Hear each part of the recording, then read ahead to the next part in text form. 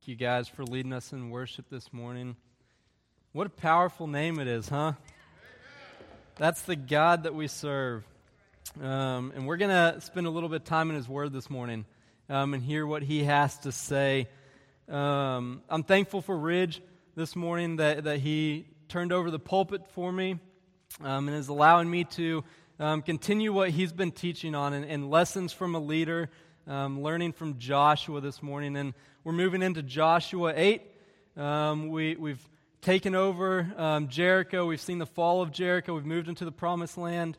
And we've dealt with a little bit of Achan's sin, and we're going to revisit that this morning and see what he has for us in chapter 8 as they attempt to take over Ai again. And bear with me, I don't know how to pronounce that city. It's spelled A-I, so I'm going to call it I. So know what I'm saying when I say that, okay? So as we continue to look to Joshua for leadership, this morning we're going to see Joshua and the Israelites are faced with a tough teaching. It's a hard lesson, and if it's left unconfronted, God's promise is that He's not going to be with the Israelites. There's going to be defeat, but if it's confronted, there's a promise of victory. And that promise of victory allows the Israelites to continue to pursue in the taking of the promised land, of taking and claiming the promise that God has given them of this land.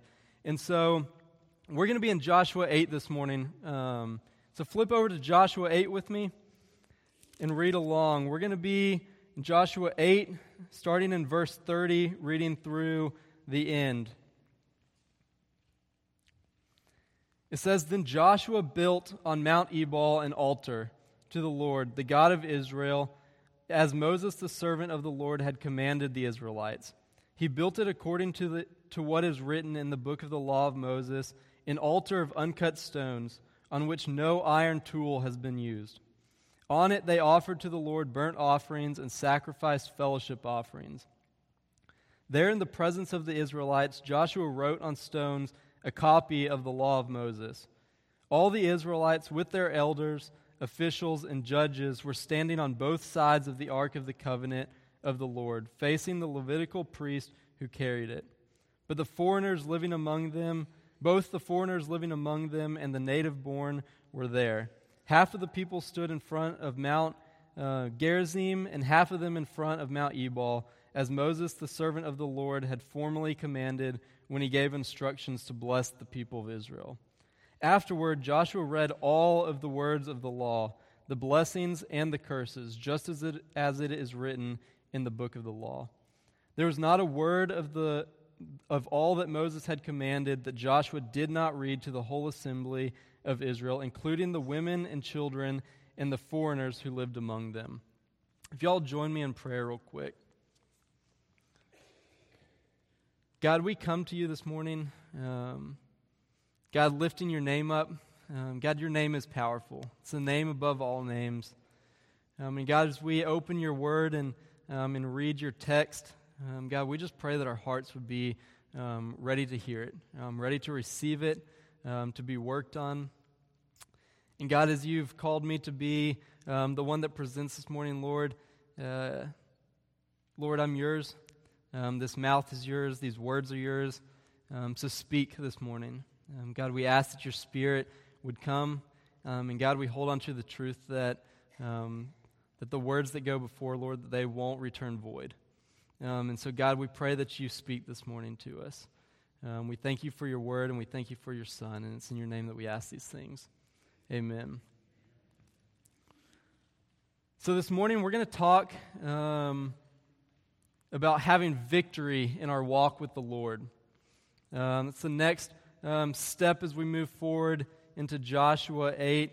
But first we need to understand something, that God's heart all along from creation has been for us to be victorious.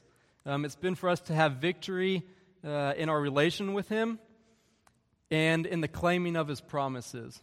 So all along, that's been God's desire for us. But there's some rules, some requirements that we have to play by, some rules of the game, if you will. And so, just like anything else in life, there's rules. There's rules for us to follow as we drive. There's traffic laws. Unless you go anywhere outside of the United States, it seems there's traffic laws here. Anywhere else, it's kind of a free-for-all. We're in tax season, so there's a law, a rule, if you will, that part of our income goes to the government. Any sports fans in here? There's a big game tonight, isn't there? If you're a football fan, I guess. The Super Bowl, anybody familiar with it? You may have to cut that out of this sermon, or Roger Goodell might fine us for saying the Super Bowl term. But there's rules of the game, right? Just like in any sport. Whether it's baseball, basketball, football, track, there's a rule to be followed. And if it's broken, there's a penalty, right? Unless you're Tom Brady, then you can deflate the ball, still win a Super Bowl, it's whatever. But for most of us, there's rules of the game, okay? And so there's been rules all along. We can look back to the beginning, and this is a rule. This is what God told us from the beginning in the garden. He said, "The Lord God took the man and put him in the Garden of Eden to work it and to take care of it. And the Lord God commanded the man, 'You are free to eat from any of the trees of the garden, but you must not eat from this tree, the tree of the knowledge of good and evil. For when you do, you will surely die.'" So right there, he gives us a rule. He says, look, I've created all these trees, all this vegetation, all these animals, they're all for you. But my one rule is don't eat from this one tree. And what's the consequence of that? He says, if you do, you will surely die. So from the beginning, he says, look, play by my rules and things go good. He says, I'm giving you everything, but if you mess up in this one area, there's going to be a consequence. So then we look and we continue to move, and God redeems and he pulls the Israelites out of Egypt. And what we're studying right now is Joshua is leading them and claiming the promise of the promised land. But as God pulls his people out of Egypt, he writes on a stone tablet or stone tablets some rules. We call them the 10 Commandments. And the student ministry over here, y'all probably know this. What's the first commandment that he gives us? Just listening. So what's the first commandment? It's to love the Lord your God with all your heart, right? Or to not put any other gods before him. And what do? Immediately, they build a golden calf and start worshiping it. And so what's the consequence? The rule was, hey, follow these things, and they can't even hold up to the first one. And so what's the consequence? They wander in the desert for 40 years, and an entire generation dies off. So not even Moses, who God uses to pull the people out of Egypt, gets to enter into the promised land. And so all along, the point is that all along there's been rules. But look, our God, he's not a dictator. He's not a political leader that has some mixed agenda. God desires for us to be victorious. He doesn't want any ill will towards us, but he wants us to have victory. This is what he says in Jeremiah 29 that's familiar. It says, "For I know the plans I have for you, declares the Lord, plans to prosper you and not to harm you, plans to give you hope in a future." Even in Joshua 1, he says, "Do not let this book of the law depart from your mouth, but meditate on it day and night so you may be careful to do everything that is written in it, and then you'll be prosperous and successful." He desires for us to be prosperous and successful. I'm not sitting up here talking about money or finances or prosperity in that way, but He desires for us to be victorious in our relationship with Him and in the claiming of the things that He's promised us. And so as we move forward with the understanding that God all along has wanted us to be victorious, we're going to look at how Joshua leads us and teaches us how to have a victorious walk with God. And so to have a victorious walk with God, there's 3 things that we must do. They're not the only 3 things, but they're 3 things that we learn from Joshua this morning. The first thing that we have to do is deal with sin severely. So why do we have to deal with sin severely? Because if we don't, sin has this ability to linger and to just kind of sit around. And when sin does that, it takes out anything in its path and whoever's in its path. This is what Proverbs 26:11 says. It says, "As a dog returns to its vomit, so fools repeat their folly." Don't let sin linger. So how do we deal with sin severely? The first thing we must do, we have to confront it. And look, if we confront something, we have to actually recognize its existence. You can't take care of something that you deny exists, right? So if you choose to recognize the existence, let me retract that. If you choose not to recognize its existence, we tend to have the ostrich effect. You know what I'm talking about? What does an ostrich do when it's confronted? It puts its head in the ground, right? And it leaves its body completely vulnerable for anything else to come in and abuse it. And so, look, we have to recognize the existence of sin in our life to be able to confront it. And so we read from Joshua. I know we're in chapter 8, but we're going to revisit chapter 7 for a moment to see how Joshua handles this sin. So in chapter 6, as they take over Jericho, God gives them one command as they march around. He says, hey, when the walls fall, take out everyone in it. But he says, I don't want you to take the plunder. That's mine. Those are my devoted things. And look, this is kind of similar to, we had a time of offering. Look, this was the first place that they attacked. God's requirement for them is, hey, this is mine. The first one, it's my stuff. Leave it alone. He says, give it to me. And so his rule was, don't touch the devoted things. Those are mine. And so in Joshua 7, we learn that somebody among them has taken some of the devoted things. But this was unknown to Joshua, unknown to any of the leadership. And this is what happens. We're talking about confronting sin and recognizing its existence. In Joshua 7, starting in verse 10, he says, the Lord said to Joshua, stand up. What are you doing on your face? Israel has sinned. They have violated my covenant, which I commanded them to keep. They have taken some of the devoted things, and that is why the Israelites cannot stand against their enemies. Look, Joshua had no idea. This man, Achan, had secretly taken some of the devoted things without anybody seeing, and he'd hidden them. And so Joshua had no idea that this had happened. And so God comes in and he clues Joshua in.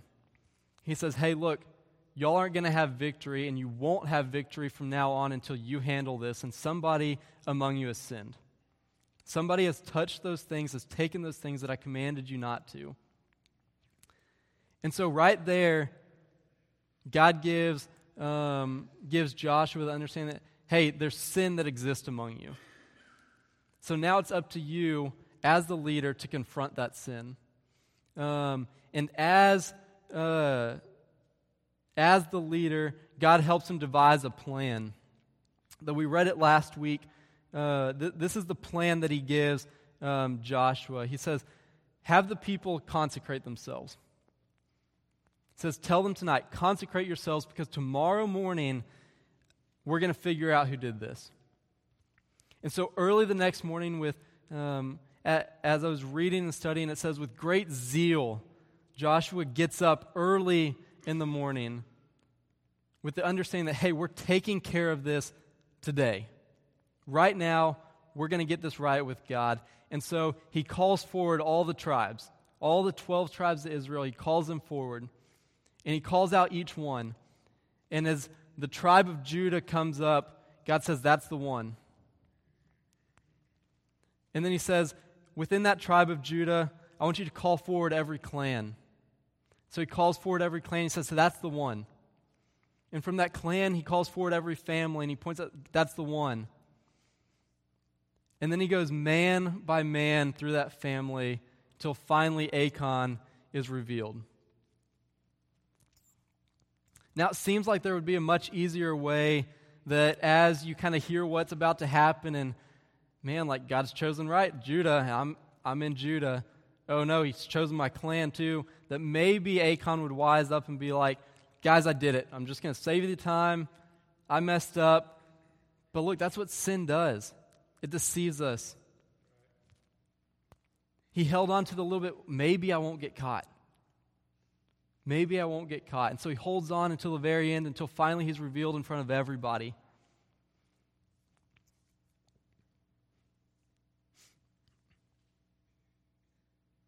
So the lot falls on Achan, and now it's on Joshua to confront it. And this is what he says. He says, my son, give glory to the Lord, the God of Israel, and honor him. Tell me what you have done, and do not hide it from me. Head on, he confronts it. There's no holding back. He confronts it. And so then now we're faced with what's next. After we've confronted sin, what do we do now? Look, we have to confess sin. And Joshua, as a good leader, provides Achan with an opportunity to confess sin. Look, this is what 1 John 1:9 says. So it says, if we confess our sins, he is faithful and just and will forgive us our sins and purify us from all unrighteousness. And we hear from David in Psalm 32, when I kept silent, my bones wasted away through the groaning all day long. For day and night your hand was heavy on me. My strength was sapped as in the heat of summer. Then I acknowledged my sin to you and did not cover up my iniquity. I said, I will confess my transgressions to the Lord, and you forgave the guilt of my sin. So once sin's confronted, it's got to be confessed.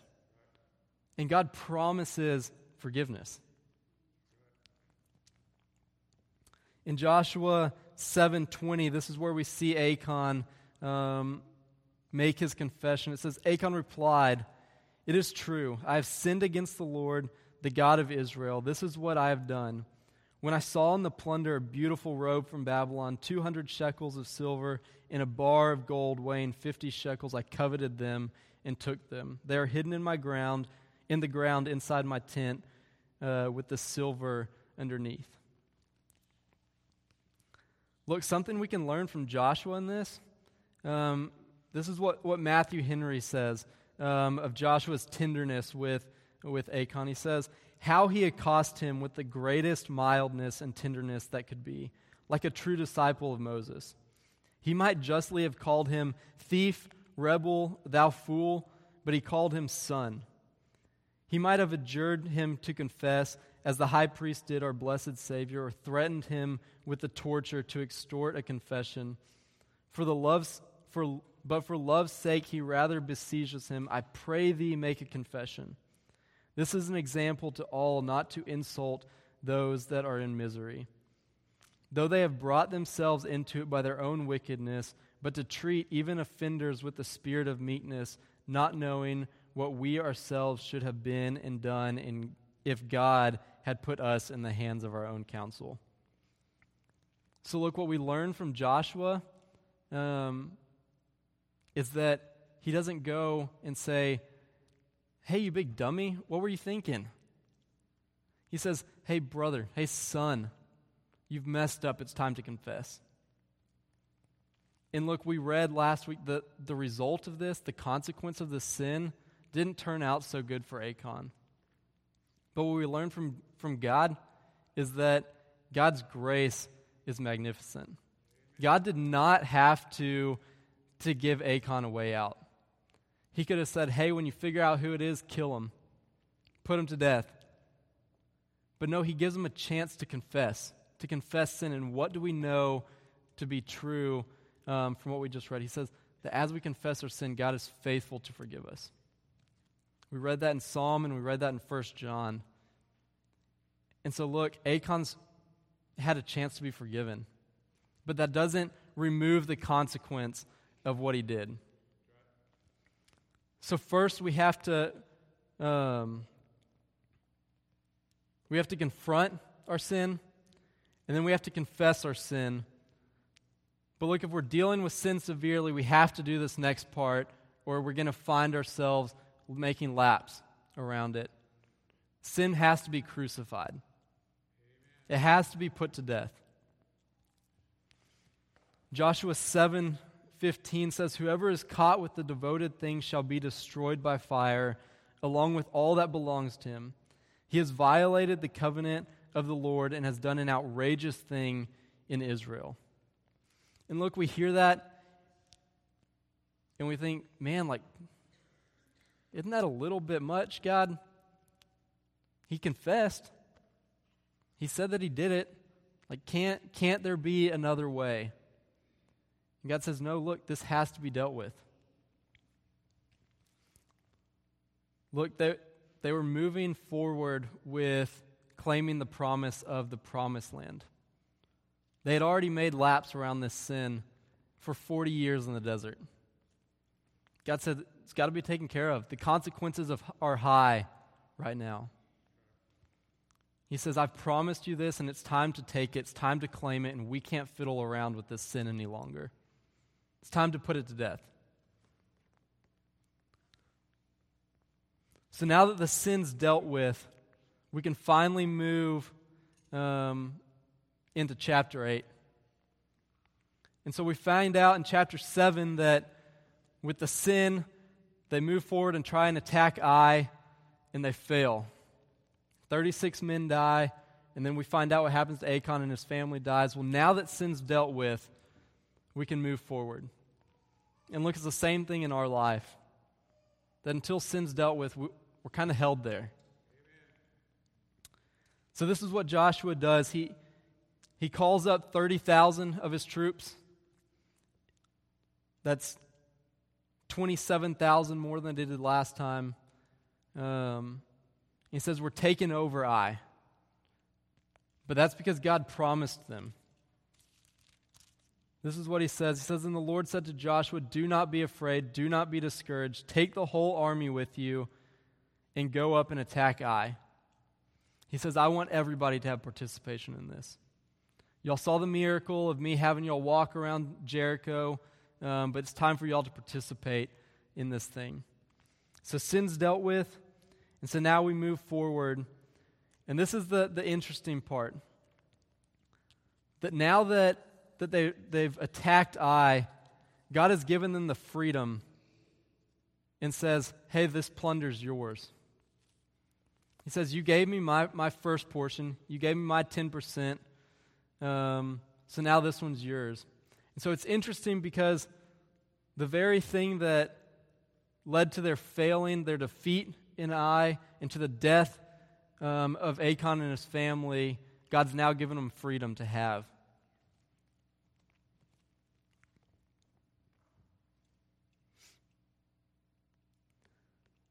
This is what Matthew Henry says about that. He says, the way to have the comfort of what God allows us is to forbear what he forbids us.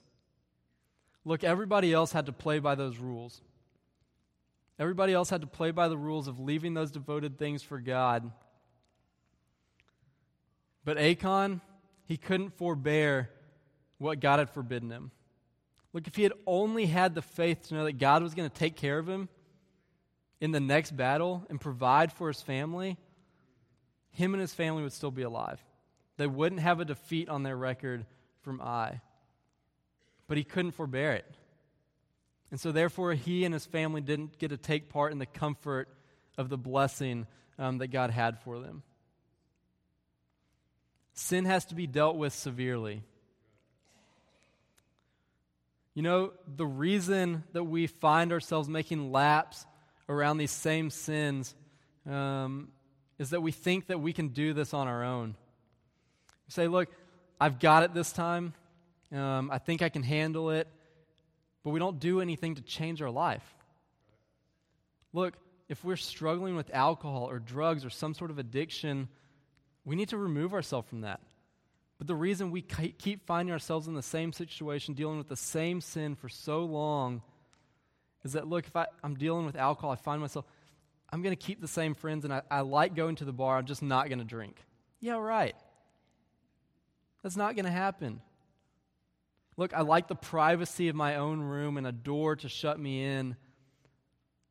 I won't look at the computer screen this time.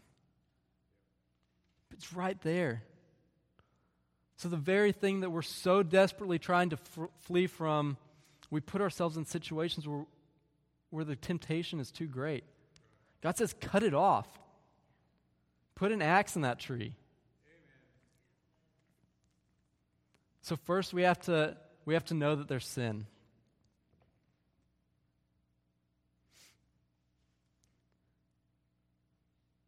We have to confess it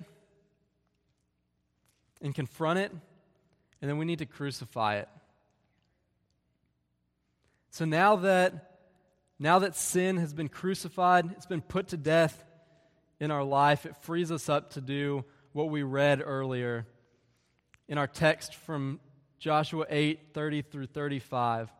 Look, once sin has been put to death, it's been taken care of, it's been dealt with, it's been handled, it frees us up to worship God.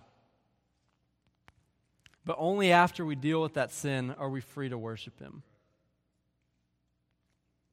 Remember what David said in Psalm 32? He says, when I kept silent, my bones wasted away through the groaning all day long. He said, then I acknowledged my sin, and you forgave my guilt. And this is how he finishes that psalm in Psalm 32. He says, rejoice in the Lord gladly, you righteous. Sing, all you who are upright in heart. He rejoices, he worships God. So once sin's handled, we can worship. So the interesting thing here is we were reading, it says that after they took over Ai, that Joshua led them into to building an altar and to worshiping God.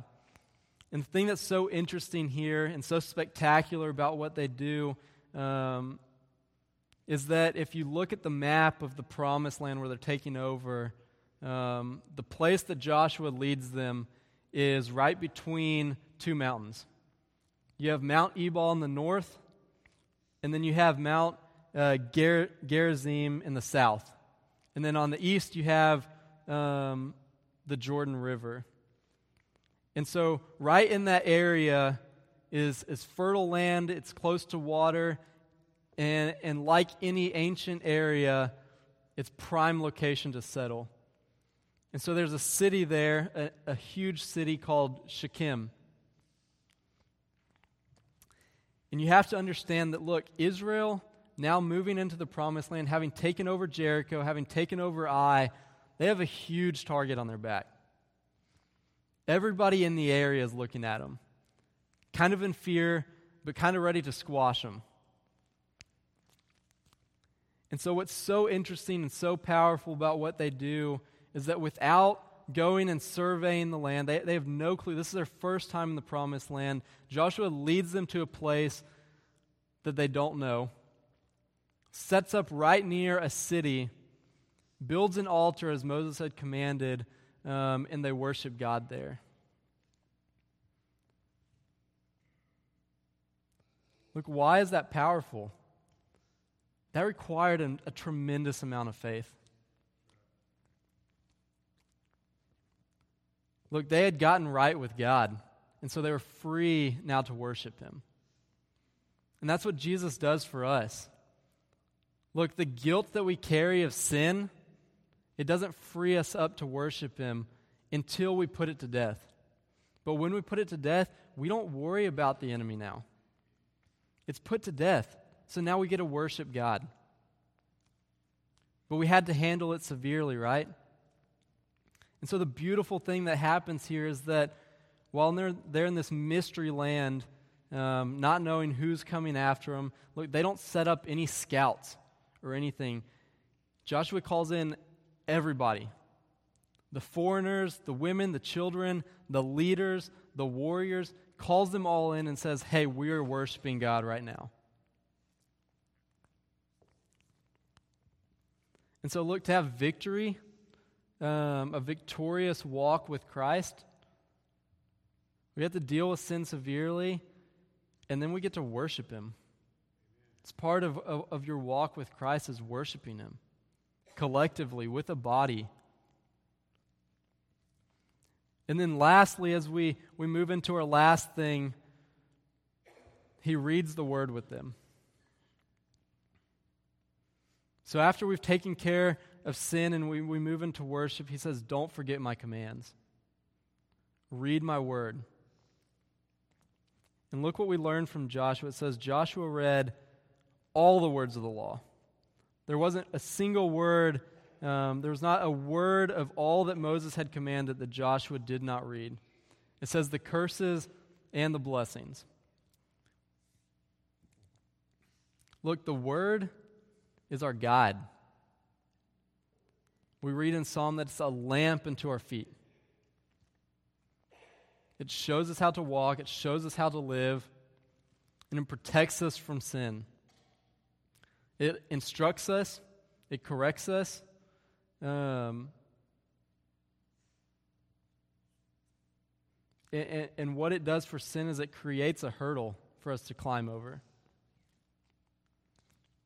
And so this is important that after he worships, they read the Word of God, the promises and the curses.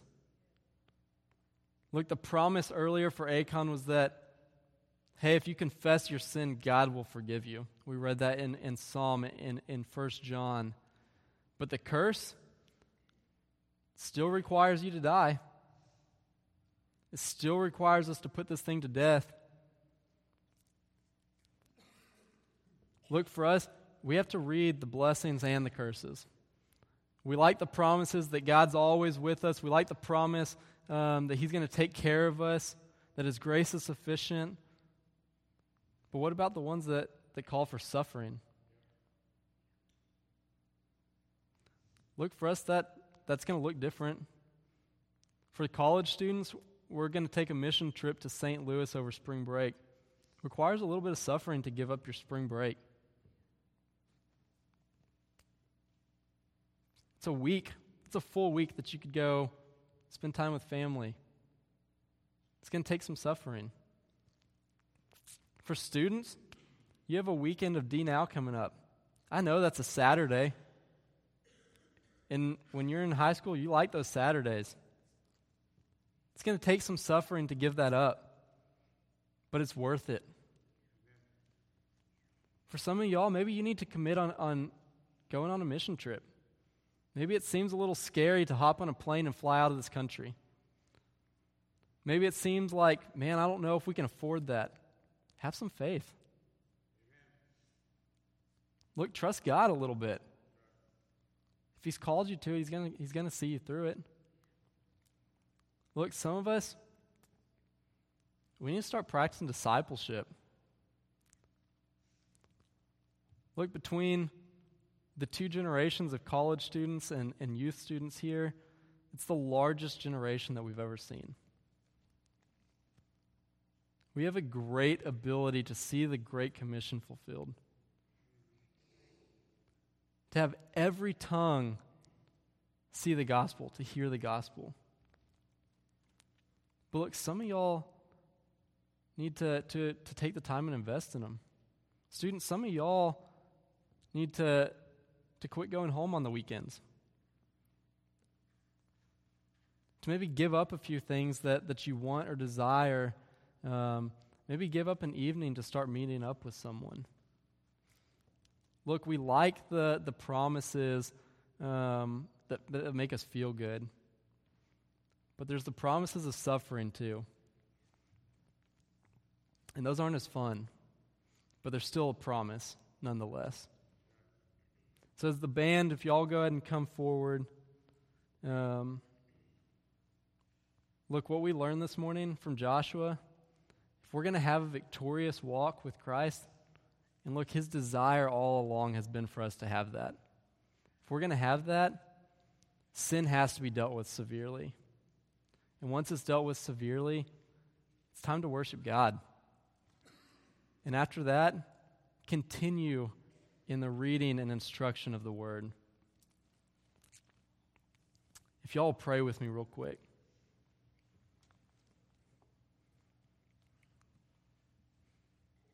God, these are hard teachings. God, we don't like talking about sin. We don't like talking about some of these things that you've asked us to do that are painful, that hurt. But God, they're your promise.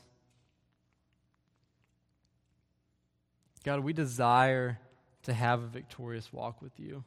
And so, Lord, I pray that, Lord, if there's sin in our life, Lord, that we take care of it. Lord, that we deal with it so severely that it can't come back. Lord, and I pray for each individual in here, not knowing what everyone's going through, that Lord, that your word would be speaking to him this morning. Lord, that if there's sin in this place, Lord, that it be taken care of right now. Lord, that we wouldn't wait, that we wouldn't prolong it, Lord, that we would recognize that it exists, and Lord, that we would confront it and confess it right now. And Lord, that we would take the measures that we need to crucify it, to put it to death, to put an end to it. God, and that we would call others into that to help us.